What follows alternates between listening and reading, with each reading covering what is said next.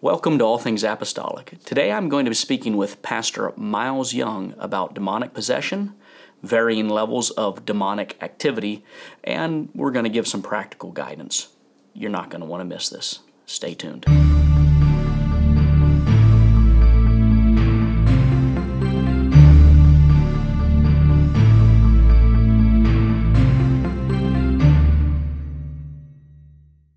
Hello and welcome to All Things Apostolic. My name is Dr. Casey Cease. Today I am joined with my pastor, Pastor Miles Young, pastor of the Rock Church of Elk Grove. And today we're going to continue our discussion on demons and the demonic.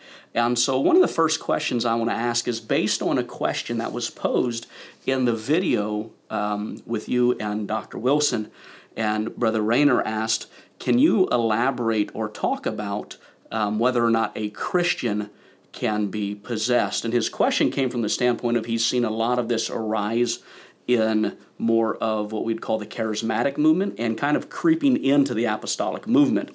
And so he wanted a little clarification on that.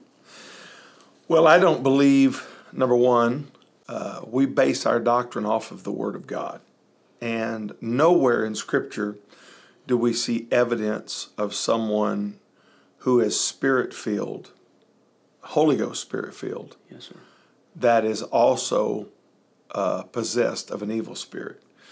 And there's a pretty good baseline is that what fellowship hath light with darkness? And how can two walk together except they agree? So, number one, you have a hard time. Number one, the heart's not big enough for both of those things to be in that heart. And we also know that the clean is made unclean in the Old Testament. And so the impossibility is very, very clear to me that a believer who is truly filled with the Holy Spirit, biblically, in a biblical way of new birth, I'm not talking about a believer saying, I believe and accepted Christ. We're talking about two different things, but a truly Spirit-filled person cannot, in my opinion, based off of what I see in Scripture, I think it's very plain. It's an impossibility. Okay. And so what you're saying then is someone's repentant, someone that has been baptized in the name of Jesus Christ and filled with the Spirit and being led of the Spirit cannot be possessed by a demon. Yeah, and that's not to say that they cannot return. Yeah. Because we do not believe in once saved, always saved. So, the Bible teaches he that endureth to the end. That means you got to stick with this Absolutely. thing, right? Salvation is not just a one-time experience. Salvation is an ongoing work of grace and an enduring to the end. And we also know that there can be a deliverance. And we also know that if that person walks away from that deliverance and goes back like a dog to its vomit, the Bible says that those spirits can come back 7 times more than at the beginning. So I have seen people who were at one time Spirit-filled and were true believers, baptized in Jesus' name, filled with the Holy Ghost, that walked away from truth and became spiritual vagabonds, wandering around into the craziest mess and addictions, and I have seen them possessed of devils. But there is no way for the indwelling presence of God. God's not going to live in a dirty house. It doesn't work that way. Amen. And sometimes when we talk about this, at least in my experience, I think a lot of times we try to put all of the emphasis on demonic spirits, but biblically, I think it would be appropriate to argue that there are 3 maybe major influences that could lead someone down this road. In 1 John 2:15 through 17, it talks about the world being an influence, love not the world. Also in Romans 7 and Galatians 5, it talks about the flesh of humanity. And then obviously in James 4 and 1 Peter 5, here's where it talks about demonic activity. And so I think we need to be careful. This is where I think you and I were talking previously about discernment, because it could be the world that has drawn people away, not necessarily demonic. It could be something in our carnal nature, our flesh, and it could be the devil. I remember hearing, I think it was in a conversation with a gentleman I consider an elder, talking about casting out, the ability to cast out devils, but we don't have the ability to cast out flesh. Correct. And he said something to the effect of, well, I don't have a problem with the demonic because I can cast that out, but I've got to negotiate with the flesh. And so I think when we talk about dealing with this, we have to be able to discern, is this just the person? Is there an abnormality with this person, or is it truly demonic activity? I also think when we look at demonic activity in the life of an individual, whether it be a believer or humanity in general, that we understand there's different realms or different levels of demonic activity. And so, for instance, Matthew 12 and 22 talks about one that is possessed with a devil, whereas Acts 10:38 talks about individuals that were healed, that were oppressed of the devil. And then again, we see in Acts 5 and 16 where it talks about individuals being vexed with an unclean spirit. And I think I've heard a couple times where people use this but put it maybe in a different nomenclature that's easier to remember, and that is possessed, oppressed, and obsessed in terms of that. So what are your thoughts on possessed, obsessed, or oppressed? I haven't heard that expressed quite that way. That's very interesting. It's very thought-provoking. And let me start with the latter, the obsessed. I think that obsession can lead to possession. Yeah. I have seen people get obsessed with things. You know, it's almost like the thing you feared has greatly come upon you. And maybe this is what's happening. We've been talking about Gen Z last week, Brother Boston, youth pastor here, and then a little bit on the Monday broadcast. Maybe this is what Hollywood and the movie industry, this love affair with witches and witchery, an obsession, Dungeons and Dragons, you know, the gaming industry. All of these things are creating, trying to make it normative, then get people involved in it, then they become obsessed with this. And I would say that there's going to be spiritual help in that obsession, that those spirits are going to come along to nudge and push. Absolutely. You know, if you can be oppressed with a devil, then, and the fiery darts of the enemy come to our mind, it's going to be nudging you that way. Absolutely. And bringing, and then an unhealthy obsession, it's like, I just want to read another book, want to play another Ouija board, want to go to another palm reading. I mean, these are things that you and I as believers wouldn't think about. But if you're on a journey where life is dysfunctional, for many of these latchkey kids and young people that are dissatisfied with life and just want to explore, and they're touching into the spirit world. And you know, one of the things that I was talking to Brother Mutu from Asia. He was in the United States preaching, and we were talking about the new love affair with yoga, not just yoga pants on women, you know, but the love affair that America has with yoga, that he said, the reality is, I'm from the world, he said, where that came from, you know, and yoga, we're thinking it's this physical activity of just stretching and trying to get in shape. He said, Brother Young, there is very real spiritual connections with the body, and even we're seeing the display of flesh in the attire of that's become normative on our streets, and it's embarrassing. But now this acceptance of this Eastern mysticism that involves the actions of the body, and he said people have no idea what they're tapping into. Doorway. Yeah, it actually is. One of the things that I found interesting about obsessed, or as the Bible says in Acts chapter 5 about vexed, is in Strong's Concordance, it labels it as to disturb, to trouble, molest it, or to be in confusion. And so when they're highlighting this vexed, and in light of some of the things that you just said, if you think about it from an obsession standpoint, it's to be in confusion. And so these things that we don't understand the spiritual significance of has the opportunity to create confusion then in the life of the believer. And which fits with what was the Bible talk about silly women that are taken captive, and you know, that it doesn't mean they're silly as in our term of silly. It means feeling a lack of. There's a need, a feeling of inadequacy, and so they're longing for something. It's the old battle of image with Lucifer in the garden with Eve, and people, when they begin to feel inadequate, they're looking for something, and it becomes a doorway where they're nudged and pushed, and the oppression can lead to a variety of things. Absolutely. Yeah, so when I was looking at these passages of Scripture and looked at the difference between vexed and just to be oppressed, when we look at Strong says it is to exercise a harsh control, and it has the connotation of dominating one's thoughts and minds, but not controlling to the sense of possession. And so we see vexation, it is to disturb, it's to trouble, it's to cause confusion.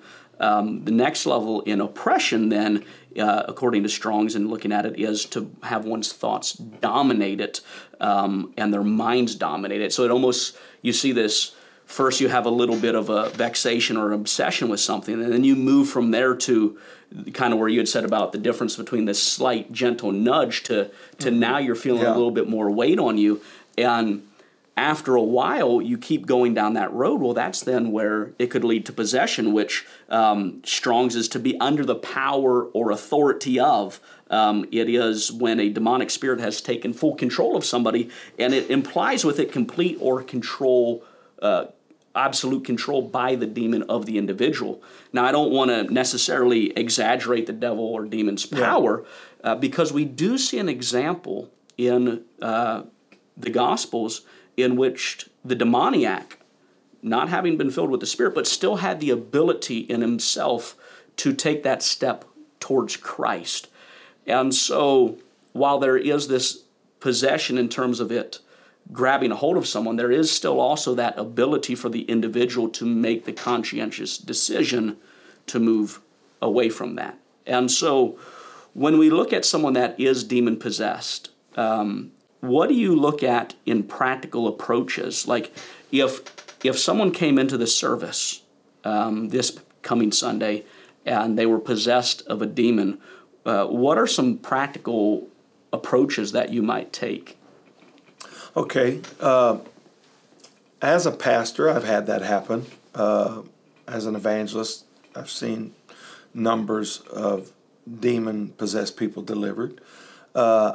I have been where there was no deliverance, and it was not a lack of power, because the Holy Ghost is powerful, but there was no desire for deliverance. And where there's no desire, I was sitting in Brazil a few years ago, and a man came up speaking perfect English, totally sane, totally normal, approached our table and said something and recognized we were from America, and he said something, and as he passed the table, suddenly his voice completely changed.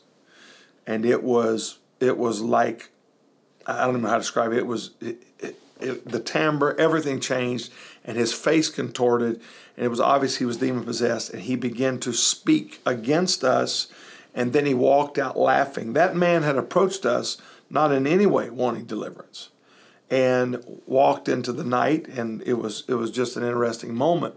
Other times I was in Ethiopia, saw a man that was so out of control that they brought him, his hands were bound, and he was possessed of many devils.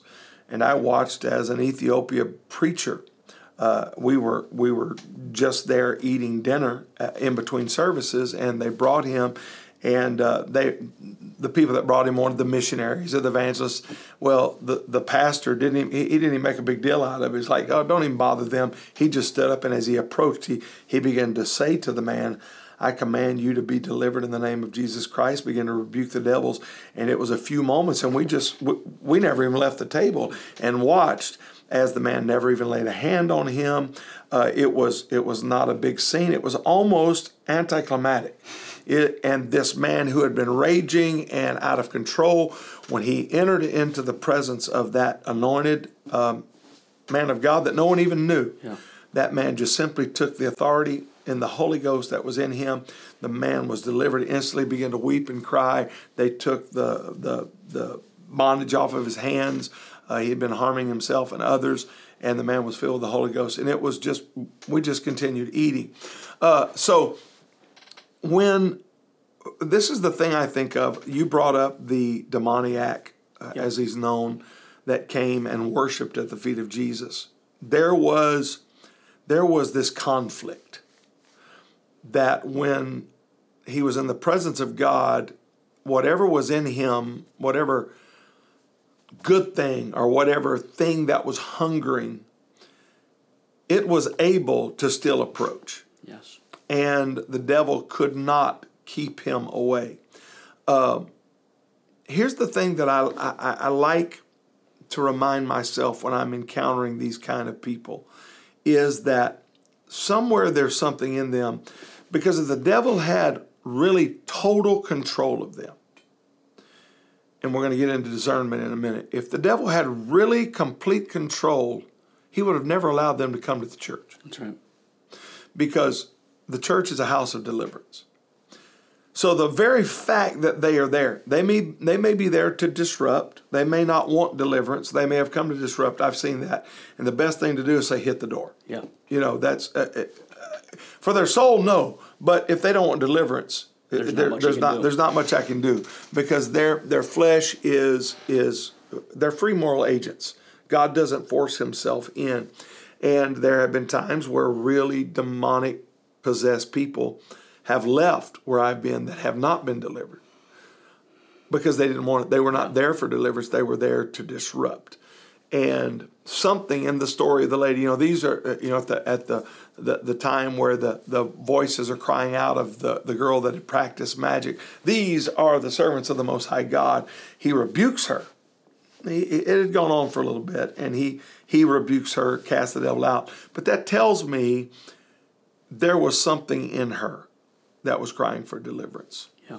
And sure, God can do whatever he wants to do, but when it comes to filling people with the Holy Ghost, and I've watched God stop disruption, the thing, and you said move to practicality here.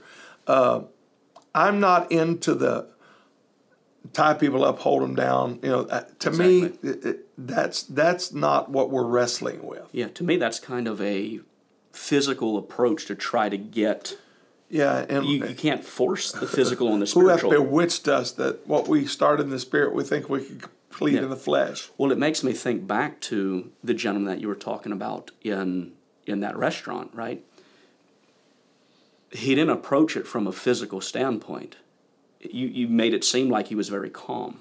Mm-hmm. And in situations like the last one that we recently dealt with, that's kind of how I feel moved to operate in that scenario. Mm-hmm. It's not necessarily boisterous. It's get a hold of the situation, handle it in a sensible way. But almost every encounter I've been in with the demonic and that being cast out, it was actually bringing peace into the atmosphere, not ratcheting up your own behavior, so to speak. There is obviously there's going to be displays. Yeah. Even in Jesus, I've heard people say, "Oh, I never let them scream out." Well, I get that. I understand why you wouldn't want to, but they did scream out with Jesus, and he's God in the flesh, right? And he calls the devil calls convulsion right there in the very presence of Jesus. So obviously there are some displays that probably will happen. Yeah, on that side. Yeah. But on the individual castings part. I think part of what we're dealing with is there are displays that are not even demonic. Agreed. Okay, I'll give you a humorous example. God forbid, and this is sacrilegious, but I had a friend in high school that had the ability. He could, I don't even know what it was, doctors, I have no answers. He could force his shoulder blades to stick out. Like he would get them out of joint. And they literally looked like two wings. When I tell you, they're sticking out. It looked like a deformity. He could do something and they would stick out. And then he could wiggle them. I don't know how in the world. He learned to wiggle. His shoulders would be still, but his, whatever's back here, he could move. And he would have so much fun. This is so ungodly. It's a wonder God didn't strike him dead. He would go to the altar at youth camp to naive people, and he would go stick those out, and he would get these ugly faces, and he would act like he was possessed. Yeah. And these naive people would come over and begin to pray with him, and he would act like that he was being delivered and his shoulders were healed, and they would go crazy. Now, that wasn't wise. That young man went through a lot and wound up becoming a preacher of the gospel later. I don't recommend that, it's forever humorous. It is. I would be appalled if I knew. But that was an example of there was a lack of discernment in the people. Mm-hmm. And here was a way that the flesh, if he had a more than just trying to be funny in a devious way, if he had ill intentions, the Borat movie that made all the circles in the news of the guy acting like he's delivered. There's a lot of things that are done in the flesh that the whole charismatic, the power, and the pseudo deliverance ministry movement has created these scenarios, and then a lack of teaching on the subject where we think we've got to hold them down, and we've got, and they're very real. I'm not belittling the reality of displays, and when you pray for someone that's demon possessed, keep your eyes open. Yes. Watch and pray. But this is not, it's not a contest to see who can be more weird. That's right. Right? This is one of the first things that should be done. Well, first of all, is preparatory prayer. Don't wait till you get there.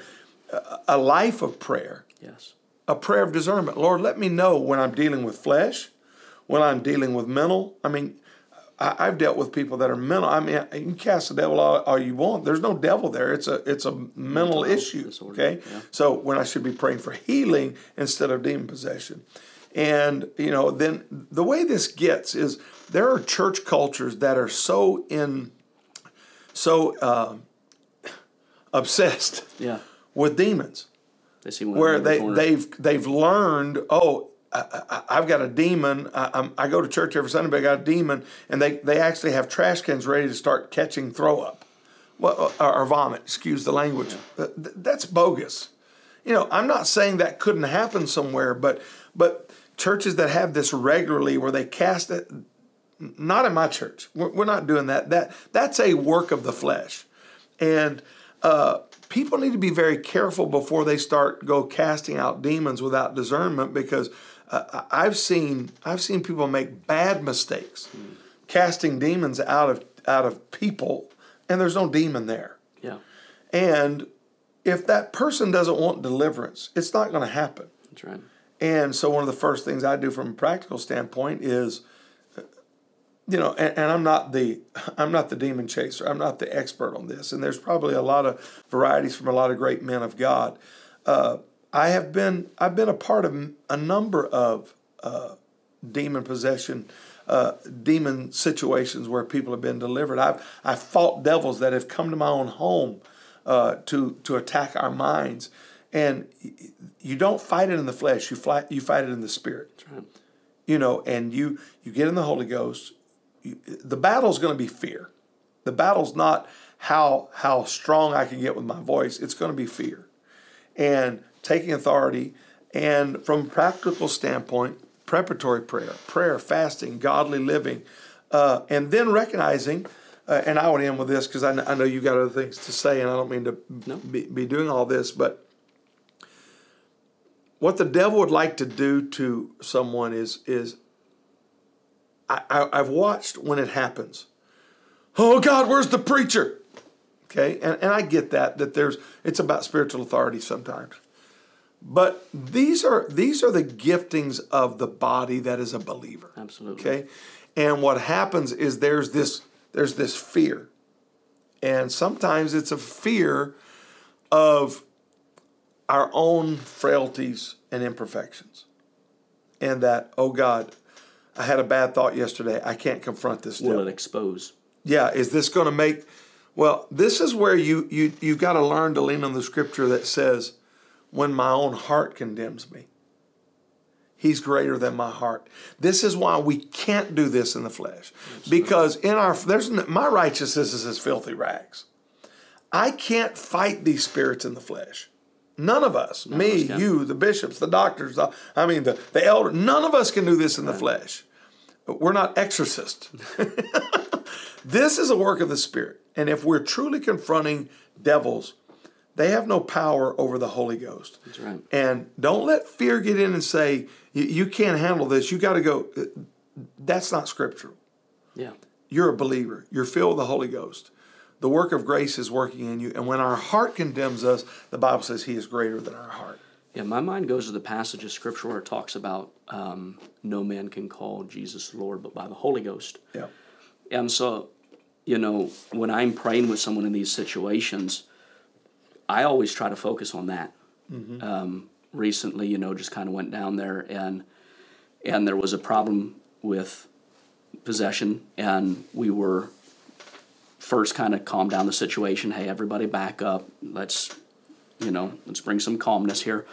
But in talking to the individual, it was just, I focused on first getting them just to say the name Jesus. Mm-hmm. That's where my mind goes all the time. Say Jesus. Say Jesus. And then I try to progress, right? And so I kind of move from say Jesus to say Jesus, I love you, or say Jesus is Lord. And so I'm focusing it all on that because I know it's in the power of the Holy Ghost. It's through His name. This is how it happens. There's nothing I can do in it of myself. But if I can get that person, or if through praying with them I can help move them towards pronouncing the name of Jesus, declaring that they love Jesus, mm-hmm. declaring that Jesus is Lord, that's the way I move. And if they're able to say Jesus, if they're able to say, I love you, Jesus, if they're able to say Jesus is Lord, well, now they're in a place where they want deliverance. Mm-hmm. If they won't, I've seen it before, if they won't say that, I'm under the assumption that they don't want deliverance then.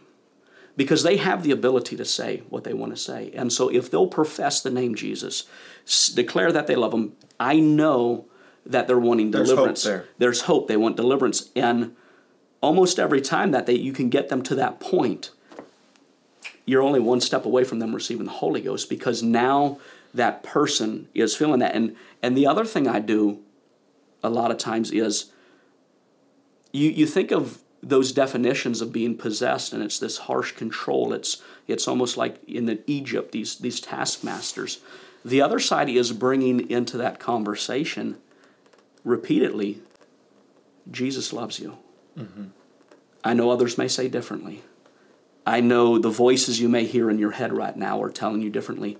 But Jesus truly loves you, and I think if we focus on the love of Jesus and getting them to declare that it changes that situation. Again, because the Bible says no man can call Jesus Lord but by the Holy Ghost. And so I think moving in that direction is helpful. One of the other things that I'm always cognizant of is, and we've had Brother Sanders here recently talk about this, is the laying on of hands.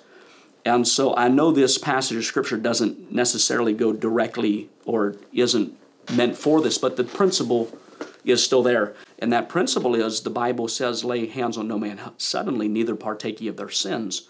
And so when I read that passage of Scripture, I think the two are connected. Mm-hmm. The laying on of hands and the participating or partaking in other sins. And I think if we aren't discerning of what someone's dealing with, I remember when I was a youth pastor, I used to ask some of the youth that would go and lay hands on people, hey, what were you praying for that person for?